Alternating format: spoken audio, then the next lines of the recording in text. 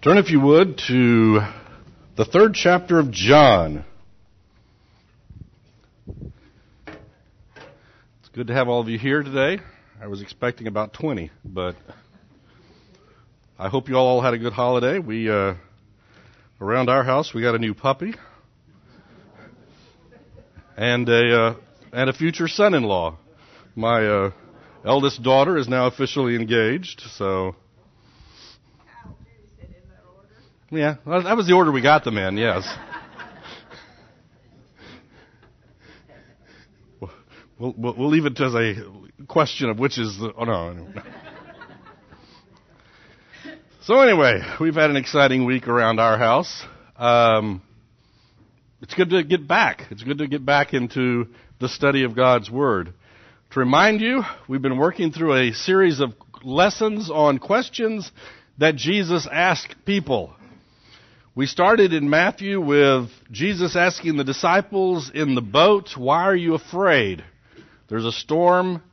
The disciples are terrified, and he says, "Why do you have so little faith?"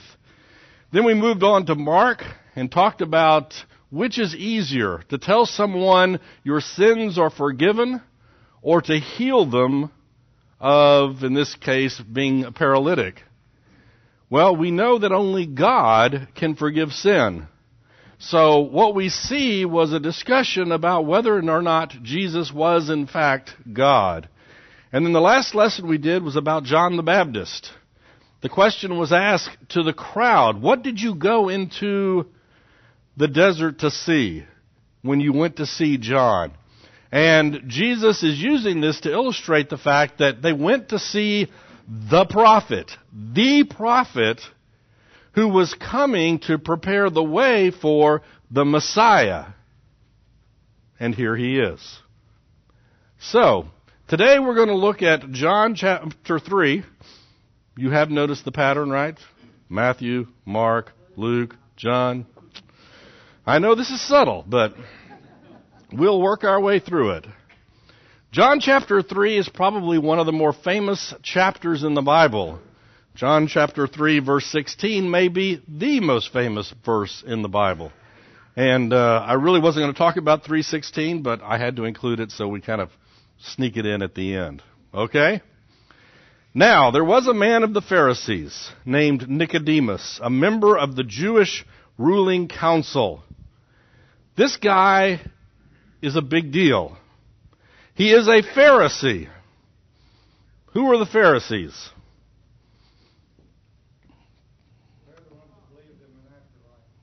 They believed in an afterlife?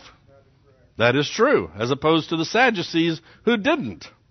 Somebody else. Teachers of the law. A bunch of lawyers, yes.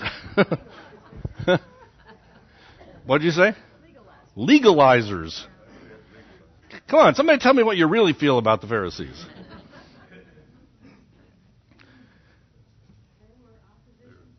They were opposition to Jesus. In many cases, they were. They were locked in dogma. They were locked in dogma. Normally, when we think about the Pharisees, what comes to our mind is a legalistic, hypocritical facade of goodness wrapped around a heart of who knows what. We need to go back into history, and we see that the Pharisaical movement started because after the nation of Israel had been carried off into captivity, and they came back to the land, and certain people had remained in the land and had married with the locals and were not really that Jewish to begin with, and there was all this blending of different things. There were a group of people who looked at all this mess of stuff and said, this isn't right. We need to return to the law that had been given to us by God. And you know what? They were right. They should have done that. So they went back and they took that law that had been given to Moses and they made their list. Here are the things that we need to do to impress people. To impress God. Okay? So they came up with their list. Then they came up with another list to show how good they are at keeping the first list, and they began to get this reputation of list upon list upon list. They started out with the right idea. We need to be holy. We need to be set apart as God commanded us to do. We need to keep the law that God gave us. And you know what? They should have. In fact, when Christ gets around to that famous chapter where he just blasts the Pharisees, the old 7 woes chapter, woe to you, woe to you, woe to you, he begins by saying, they are the teachers of the law, listen to them, but don't follow their example, because by example, they are in fact whitewashed tombs. They look good on the outside, but inside is nothing but death. But having said that, there were people who were part of the Pharisee movement who were trying to keep the law of God in all righteousness. Nicodemus was one of those. Nicodemus was a member of the Pharisees, but he really was trying to do the will of God. Not only was he a Pharisee, he was a member of the ruling council, the Sanhedrin, the religious body that would determine what was going on in Jerusalem and in the nation of Israel. The Roman occupiers had allowed the Jewish people to maintain their own rules and regulations regarding religious practice, etc.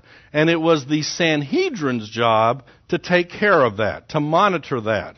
So he was, in fact, a bigwig. He was a Pharisee. Paul had been a Pharisee. He was a Pharisee and he was a member of the ruling council. And he comes to Jesus at night. Why do you think he came at night? He didn't want to be seen. That is the most probable answer. Matthew Henry tries to put a good spin on it and said he waited until Jesus had finished the business of the day and came to him when he could have some undisturbed time with him. But even Matthew Henry finally admits down about a page later, this is a kind way of putting this. He was probably worried about what his fellow Sanhedrin members, his fellow Pharisees, would have to say if they knew he was coming to Jesus at night. But you have to give him points for coming to the right guy. I mean, it is better to come to Jesus at night than not to come to Jesus at all. So, he came to Jesus at night and said, Rabbi, right there. Rabbi is a term for a teacher. It is a term of respect. It is not a derogatory term. He's not setting Jesus into some trap. We will see that later in Jesus' interaction with the Pharisees. Nicodemus is not setting a trap for Jesus. He actually does have a certain amount of respect for what he's doing. Let's keep going. Rabbi, we know you are a teacher who has come from God, for no one could perform the miraculous signs you are doing if God were not with him. We had long discussions several weeks ago about the miraculous works that Jesus did. And we talked about the fact that the miraculous works were done to authenticate Jesus as the Messiah. When John's disciples came to Jesus to ask him, are you the one? Jesus said, wait a minute. And he went and he healed the blind, he healed the sick, he cured leprosy, which happens to be what the prophets had said the Messiah was going to do. He did those things, and he turned to the disciples of John and said, go tell John what you've seen. All of these were done to authenticate Jesus as the Messiah. So, Nicodemus had seen these miraculous powers. Nicodemus had spent his life hanging around religious people. He had spent his life with the bigwigs of the religious community. And he knew that none of them could do any of that. You know what I'm saying? He knew that there weren't any members of that Sanhedrin, religious, pious, hypocritical, whatever you want to call them, there were none of them that could do what Jesus had just done. So he knew Jesus was something special. We know you are a teacher sent from God because no one could do the miraculous signs that you've done. This is a nice introduction. Go ahead. It's plural. He's coming from the council. Yes. We know there seems to be a group. There seems to be a faction that understands something is up here. Okay? In reply, Jesus declared. We're beyond that.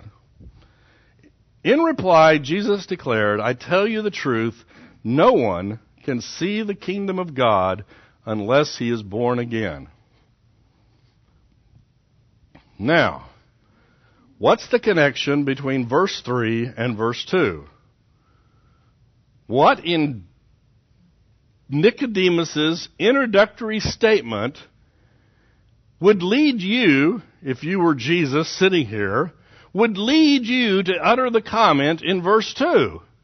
In verse 3. I can't think of anything. Nicodemus comes up and he is praising Jesus. Jesus, you're a great guy, you're a great teacher, you must be from God, you're doing miraculous things. And Jesus looks at him and says, no one can enter the kingdom of God unless they are born again. Was Nicodemus a seeker? Wasn't he seeking? We hadn't gotten to that part yet, but you're right. That is true. Jesus knew what Nicodemus needed, even though Nicodemus didn't know to ask the right question. In fact, he hasn't asked a question yet. You get the impression he's coming to Jesus to ask a question. And it's like Jesus says, okay, forget the introduction. Let me give you the answer to the question you should be asking, but you're not asking. No one can enter the kingdom of heaven unless they are born again. Now, how does a good Pharisee, you can put that in quotes, you can say that's a made-up term, how does a good Pharisee get salvation? By doing good? By keeping the rules. If I can keep the rules, I'm in. And primarily, if I can keep the rules better than that guy over there, I can get in. It's very comparison-oriented. As long as I'm better than the vast majority of people, God's going to look on me with favor and God's going to let me in. Salvation, proper relationship with God for a Pharisee was based on the external keeping of a set of rules, some of which were actually God-given. Some of which were actually the Word of God. They ought to have kept them. But they were more interested in the appearance of keeping them than the actual keeping of the rule itself and what was behind the rule itself. What does Jesus criticize them at one point? They tithe the mint. They had these little herb gardens that they would do like in their window sills or something. And they'd have, their little herbs growing. And, we're talking minuscule. But, if you grow some mint and you have 10 leaves of mint, you have to tithe 1 leaf of mint, right? Isn't that right? If you're tithing and you have that, so they would very carefully pick off 1 leaf of mint and they would tithe it. Voila. And he goes, you're spending all your time focusing on this stuff and you're forgetting charity to your brothers and sisters, this is stupid. That's my word, not his. So, to a good Pharisee, salvation, right relationship with God came through the keeping of a list of rules. And Jesus looks at him and said, to enter the kingdom of heaven, to enter the kingdom of God, you must be born again. Now, I have been going to church since since I was minus 9 months old. Okay? And I have heard this phrase all my life. You've got to be born again. We oftentimes hear this phrase so often that we begin to lose sight of the impact of what it really means. So we need to kind of sit back and look and get an understanding of how Nicodemus would view this statement. If Nicodemus came to Jesus, his question was probably going to be, well, like the rich young ruler's question, good teacher, tell me the things that I need to do. Tell me how to modify my list so that I can get in. Is my list okay? Am I doing the right list? Do I need a better list? Do I need a different list?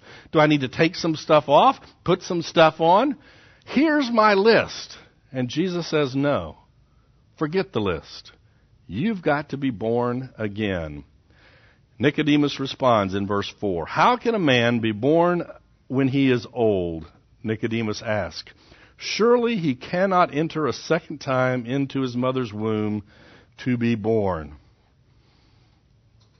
We look at that as a nonsensical question, but it's a perfectly legitimate question. Everybody knows how birth occurs. We don't need, the doctor here to explain it to us. We know how it works. We know that there's a pregnant woman and she gives birth and then there's a baby. And Jesus is telling Nicodemus, you've got to be born again. And Nicodemus is sitting here thinking, pregnant women, birth, baby. I need to be born again. What are we going to do? Take this old man and what? How can I be born again? I've already been born. I don't fit back into the womb. What in the world does this mean? Jesus answered, I tell you the truth. No one can enter the kingdom of God unless he is born of water and the Spirit. Flesh gives birth to flesh, but the Spirit gives birth to spirit. Think about that verse. You should not be surprised at my saying you must be born again. The wind blows wherever it pleases. You hear its sound, but you cannot tell where it comes from or where it is going. So it is with everyone born of the Spirit. Think about this. Jesus is telling him, you had a fleshly birth. At some point in time, you were born in the flesh. That which is of the flesh is flesh. But you must be born a second time to enter the kingdom of heaven, the kingdom of God, and that second birth has to be a spiritual birth. Think about this. We're going to come back to this in just a second. Nicodemus responds, how can this be? Nicodemus asked. And finally, we do get to the question that Jesus asked that we're actually going to talk about today. You are Israel's teacher, said Jesus, and you do not understand these things. You are the person responsible for instructing the nation of Israel, and you don't understand what I'm saying? How many of you think that Jesus is being a little unfair with Nicodemus? I mean, Nicodemus has not read Paul. Okay? He hasn't read the book of Romans. He hasn't read Ephesians. He doesn't have Christ's teachings. He doesn't have any of the New Testament. And Jesus comes up with this rather odd idea about being born again. And now Jesus is chastising him. You're the teacher?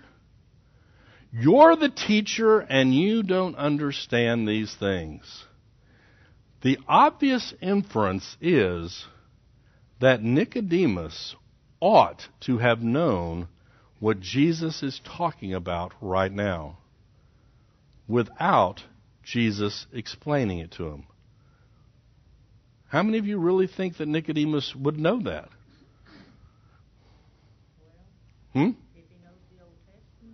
If he knows the Old Testament, he didn't read Isaiah. How about Ezekiel?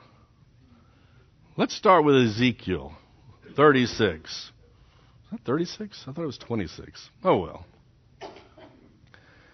The prophet Ezekiel says, actually God speaking through Ezekiel, I will sprinkle clean water on you and you will be clean.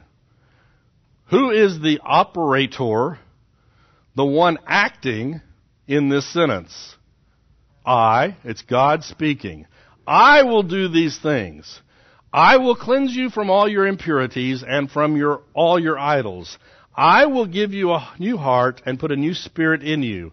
I will remove from you your heart of stone and give you a heart of flesh. And I will put my spirit in you and move you to follow my decrees and be careful to keep my laws. Who is the actor in this paragraph?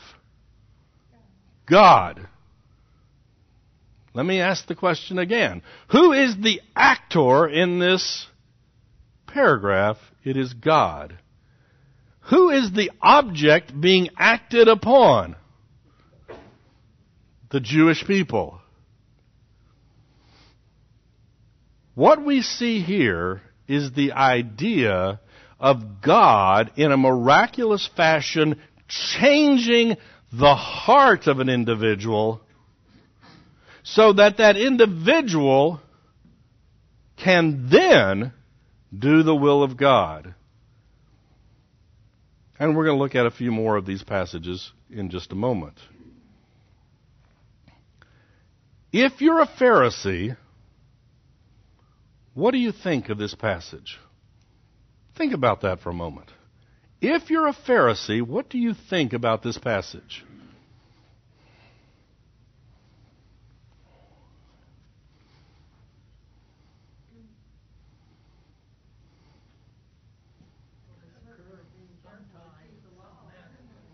What? It's going to occur at some time in some manner, but I don't think they had any idea. Maybe sometime in the future it's going to happen. Somebody else had a comment. They probably even thought to a point that they were obeying the Spirit because they were being careful to keep the law. They get down to the bottom about being careful to keep the laws. So obviously everything above that has occurred, or I wouldn't have been careful to keep the laws. That's an interpretation. Huh? Somebody else. Well, they were doing their sacrifices. Were they doing the sacrifices? Some of them were, yeah. They were doing what they were supposed to be doing. But they were doing it with an unclean, a stony, what other words are used here? Heart. Why do we know that? If I am living a life of pride, okay, what I want is to show that I'm better than fill in the group with the blank with what other group that's over there.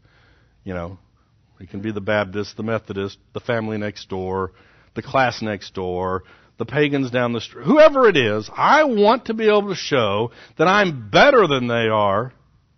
And I want the world to know that I am better because I did something.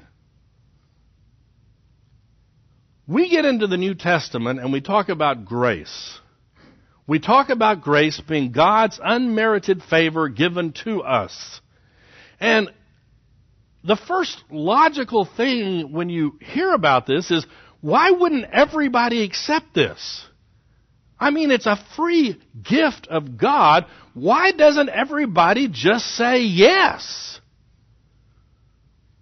Because our pride doesn't want to be humbled, to have God being the actor and we being the object. I want to be the actor. I want to be the master of my own fate. I want to be able to stand and say, I'm better than you. And that's what the Pharisees were doing. They don't like these kinds of phrases. They don't like these kinds of verses because it shows God doing the work and not them. And that's hard to fake. And if you do the things in this verse, where is the basis for pride? Where is the basis for standing up and saying, I'm better than you? Now, do we have pride? Yes. Do we have it in the Christian church today? Yes. Do we have Christians that stand up and say, yes, I'm better than fill in the blank with their favorite group? Yes. Are they wrong? Yes. I've always wondered, if grace is the free gift of God to everyone, why doesn't everybody just take it? Because our pride won't let them. I've used this illustration before, and I think it's kind of cute, so I'll use it again. You know, I've always wrestled with my kids, you know, when they're little. When they get big, I can't handle them. But, you know, I wrestle with them. And at some point, I don't know where I made this up, but years ago, I made this thing up, okay? If I've got you pinned down, if you kiss me, I'll let go. Okay? If you kiss me, I'll let go. Every time. So even today, I'll walk up behind one and I'll grab them and I'll say, you know how to get out, right? Certain children at certain times wouldn't kiss me. We're talking about children that are this big who don't have a chance in the world of breaking my grip, but they won't do it. Why won't they do it? Wasn't worth it. They liked where they were. I don't know. Their pride kicks in. Their strong will kicks in and says no. And you know what? I just held on tighter.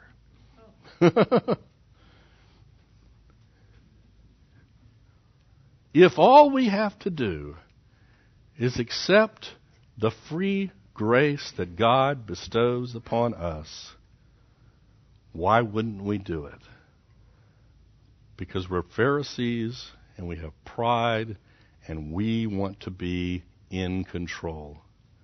The Pharisees had constructed a religion that put them totally in control, put them in a seat of influence, put them as the standard of society. And Jesus was coming in and poking a hole in their system that they had created. Yes? We still have that problem. Without question, we still have that problem. It's about need and dependency. They don't want to be needing something. Right. And Jesus is telling them that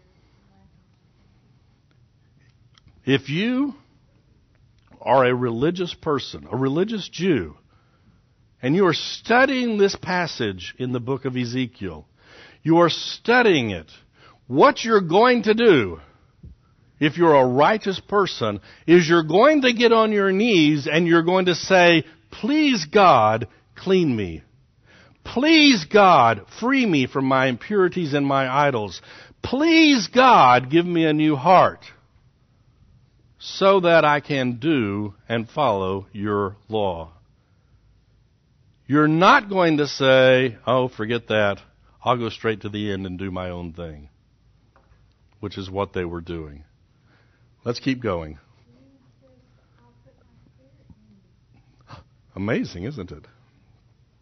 Deuteronomy 30, verse 6.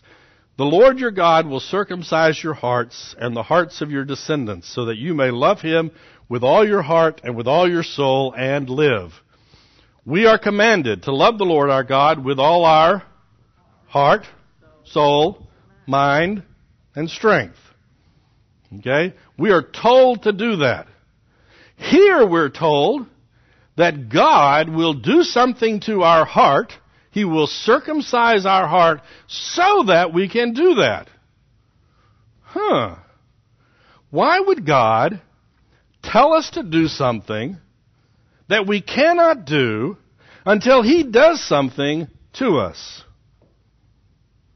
Did I ask that question correctly?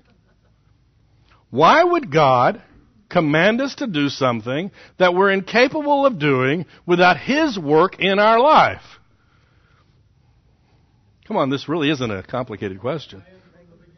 It was the plan from the beginning? Why? Why was it a plan? Because He gave us a choice, and then He gave us the option, and He gave us the solution. He gave us a choice. We chose the wrong path.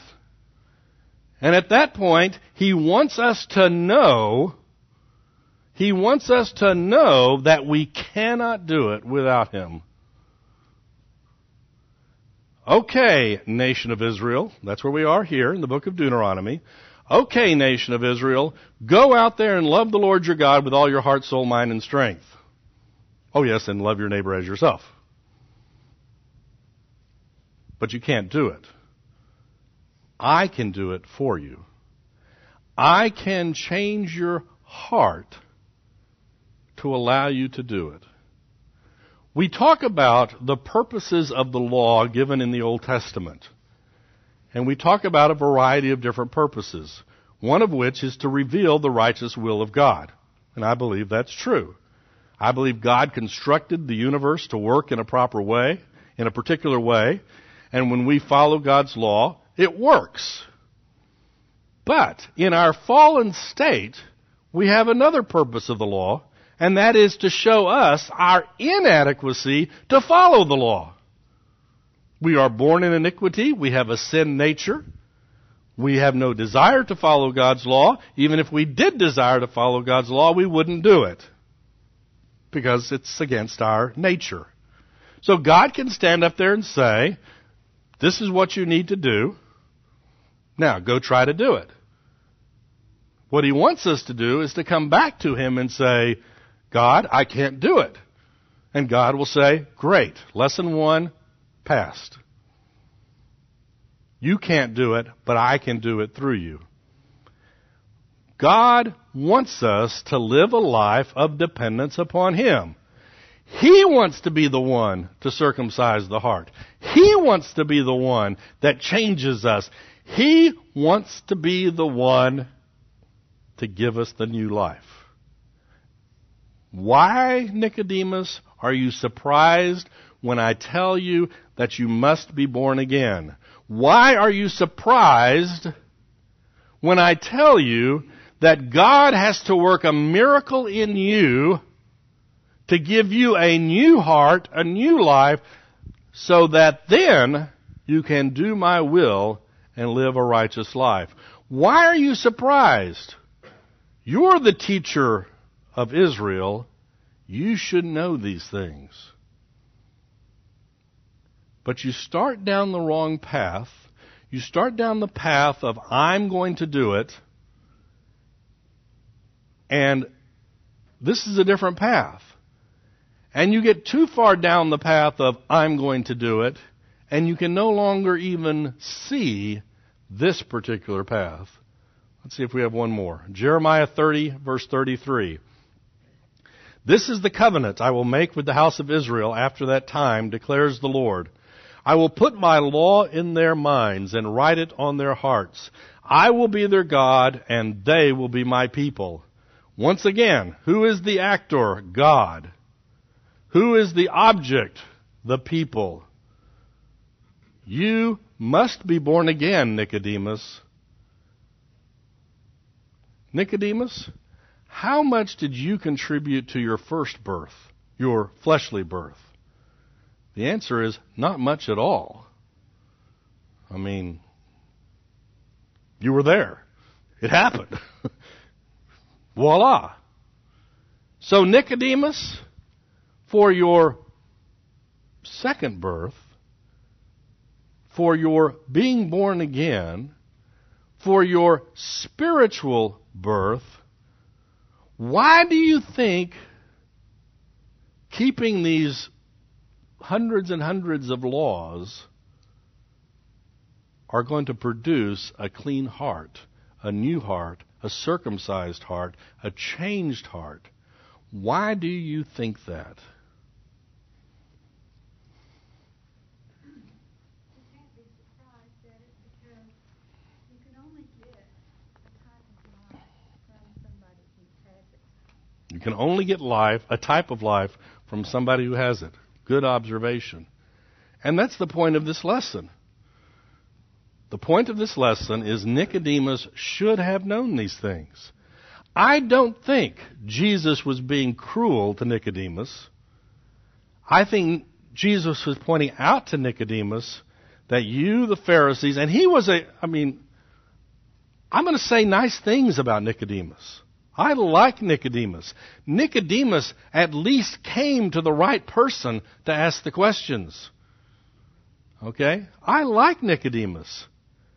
But Jesus looks at Nicodemus and says, the whole ruling council, the whole Pharisaical movement has gone down the wrong path. It is a path of moralism. Me changing my outward behavior so that I will find favor with God, so God will bless me, and I'll look better than the guy next door. And isn't that what's really important? Yes?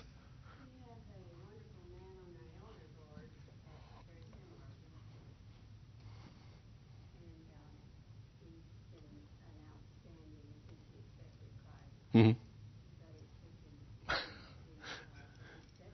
Yeah. Slowly. You must be born again. Let me go ahead and finish reading this passage. Please. At that moment in time when Jesus was speaking to Nicodemus, Uh-huh. who among the population would you consider to have been born again or to have been in a right relationship with God? Well, I can't give you a list, okay, but we do know that they existed. If you remember the sermon from last week, when the infant Jesus was brought to the temple, okay, there were individuals at the temple waiting for the Messiah. Their hearts were right. They were ready. Okay? I'm making this up right now, okay? We know, I'm not making all of it up, but the conclusion. Okay, we know that we know all about the Pharisees because they're mentioned. We know about the Sadducees, who were the more liberal religious groups. We know about these people over here that have run-ins with Jesus. I believe that there were Jews at the time who were eagerly waiting the Messiah with the proper heart. I don't know. I mean, we don't talk about those, but we do have pictures in the Scripture of people who responded to Jesus well because they had been prepared. Their hearts had been prepared by the understanding of the Scripture. Now, having said that, they are still under the old covenant. They are being righteous before God to the covenant that God has given to them. And we've had long discussions in here before, about the sacrificial system and will it save you? And the answer is no. But being faithful to God produces God's blessing in your life. The mere act of slicing the throat of an animal and plopping it down on the altar, that mere act doesn't do anything for me. And that's why the prophets finally say, why do you keep doing this if your hearts are all mixed up? But if my heart is right and I'm doing what God tells me to do with a right heart, then it is a virtuous act. It does produce the forgiveness of the sin up to that point.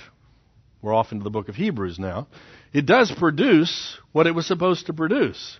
So there were people who were living a right relationship with God as Jewish people. They still needed the gospel. The apostles were dreaming of the kingdom that Christ was going to produce the earth. Right. This earth. So that the ways of God are so far above us that it becomes very difficult for us to, in concrete terms, be able to say what Right. the born again experience really is. Right. And even today, we have discussions about that sometime.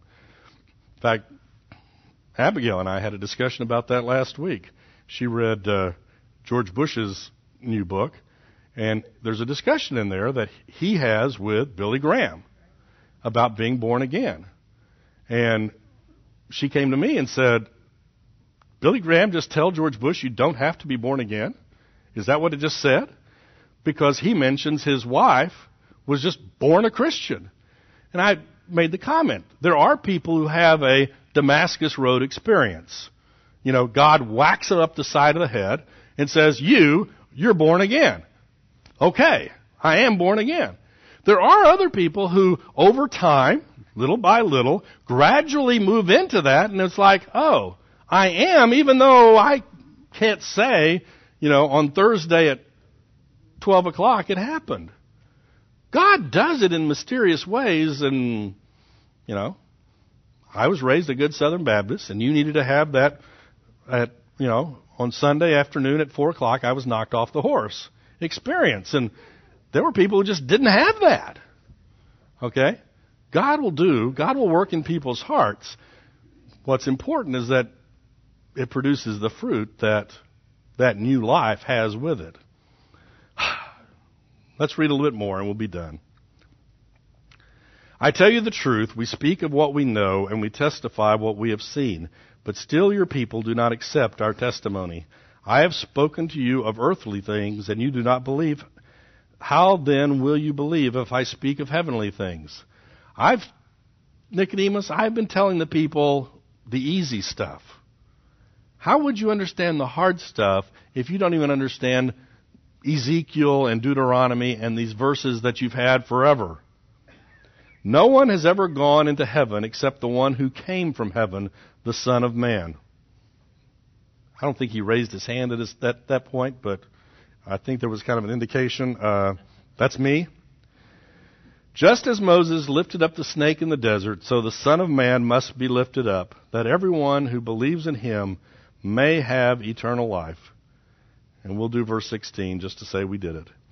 For God so loved the world that he gave his one and only Son, that whoever believes in him shall not perish, but have eternal life.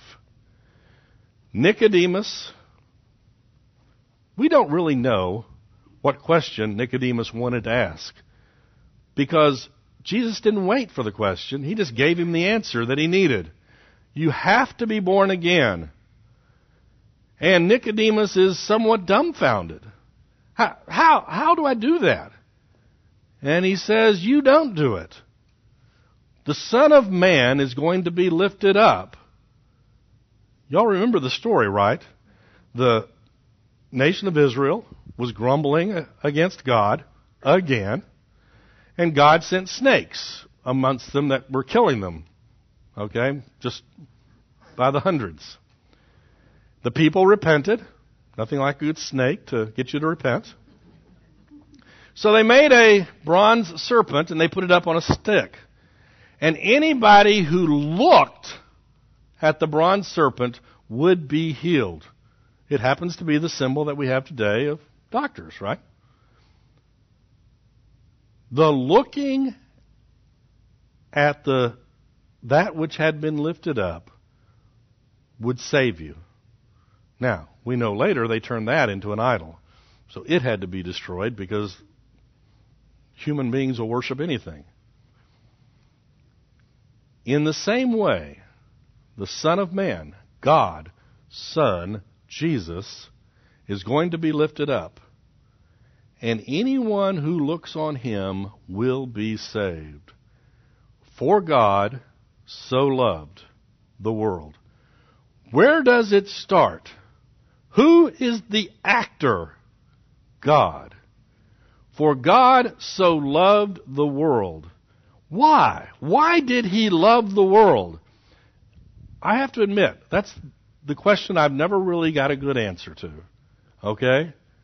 Why he would put up with us in the first place. I understand Noah and wiping people off the planet for being unrighteous. I understand that kind of stuff. Why would he love us? He loves us because it is his nature to love. God is love. He loves us because it is his nature to love, and we were an object to demonstrate that nature on. For God so loved the world. What does it say? That he gave his one and only Son. I have 2 sons. And some days we get along well, and some days we don't. But even on the bad days, okay, I'm not giving them for any of y'all. Sorry. You're toast. It's just not going to happen. Why would I do that? For God so loved the world that he gave his one and only Son, that whosoever believes in him will not perish, but will have everlasting life. Because It took a better blood. sin actually take away sin, so we could be accepted. No one has ever gone into heaven except the one who came from heaven, the Son of Man. Jesus Christ, the Son of God, the Son of Man, the phrase that he likes to use, is what allows us to be born again. Nicodemus' question. What does this mean? What does being born again mean? It means believing on the Lord Jesus Christ and trusting for your salvation in him and his finished work, and not in any list of rules that you could possibly make up. Conclusion: being morally good will never save us. It won't. Why not? Well, there's some practical reasons. First off, none of us are morally good enough. You can get into heaven by good works, okay? All you have to do is never sin from the day you're born till the day you die.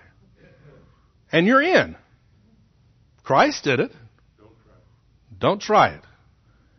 If you did that, you could get into heaven by your good works, but you cannot do it because we were born with a sin nature. We were born in iniquity. We inherited it from our father Adam. Therefore, none of us can be morally good enough. We can be morally superior to the guy next door. We can be morally superior to some other group of people. As long as we use some other group as the standard, we can be good people. There are pagans that do wonderful things. Go ahead. You need to go on to 17. Jesus is telling Nicodemus he's not going to step into a legalistic system that judges everybody.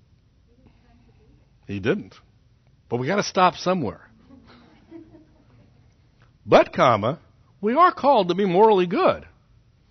We are told to do that which God tells us to do. But if we're basing our salvation upon it, we are in deep trouble. What was that verse earlier in Ezekiel? I'll do this to you, I'll do this to you, I'll do this to you, so you will have a desire to do the law, the will of God. We are supposed to do what we're told to do. In order to be saved, we need a new life. This new life only comes by being born again. At some point in your life, it could be a knock off your horse on the road to Damascus experience. It could be a gradual thing. But at some point in your life, you need to acknowledge that you are different than you were because of the work of Jesus Christ. And the bottom one is the answer to Nicodemus. Nicodemus, you're a teacher of the law and of Israel, and you don't know these things. We are given the job of spreading the gospel. And we too are to understand and know what that means. We are to share it with other people. We are to pass it on to our families, our friends, our church members. We need to understand the gospel. Unfortunately, we oftentimes fall into the category of, as long as I look better than fill in the blank with your favorite group, I'm okay. It's like I've said before. Sometimes I get to the point as a parent where I'm not really concerned with my children being good as long as they're just quiet about it. And sometimes we begin to think of, I don't care if people are really saved as long as they're nice about it. No, that's not the criteria. Being nice, being morally good is not the criteria. You must be born again. They're coming after us. Let's close in prayer. Dear Heavenly Father, thank you that you provide that which we are unable to provide ourselves. That you provided your Son because of your love for us. I pray, Lord, that you would cleanse our hearts, remove the idols from our hearts, soften our hardened hearts, so that we may worship you with clean hearts. For it's in Jesus' name we pray. Amen.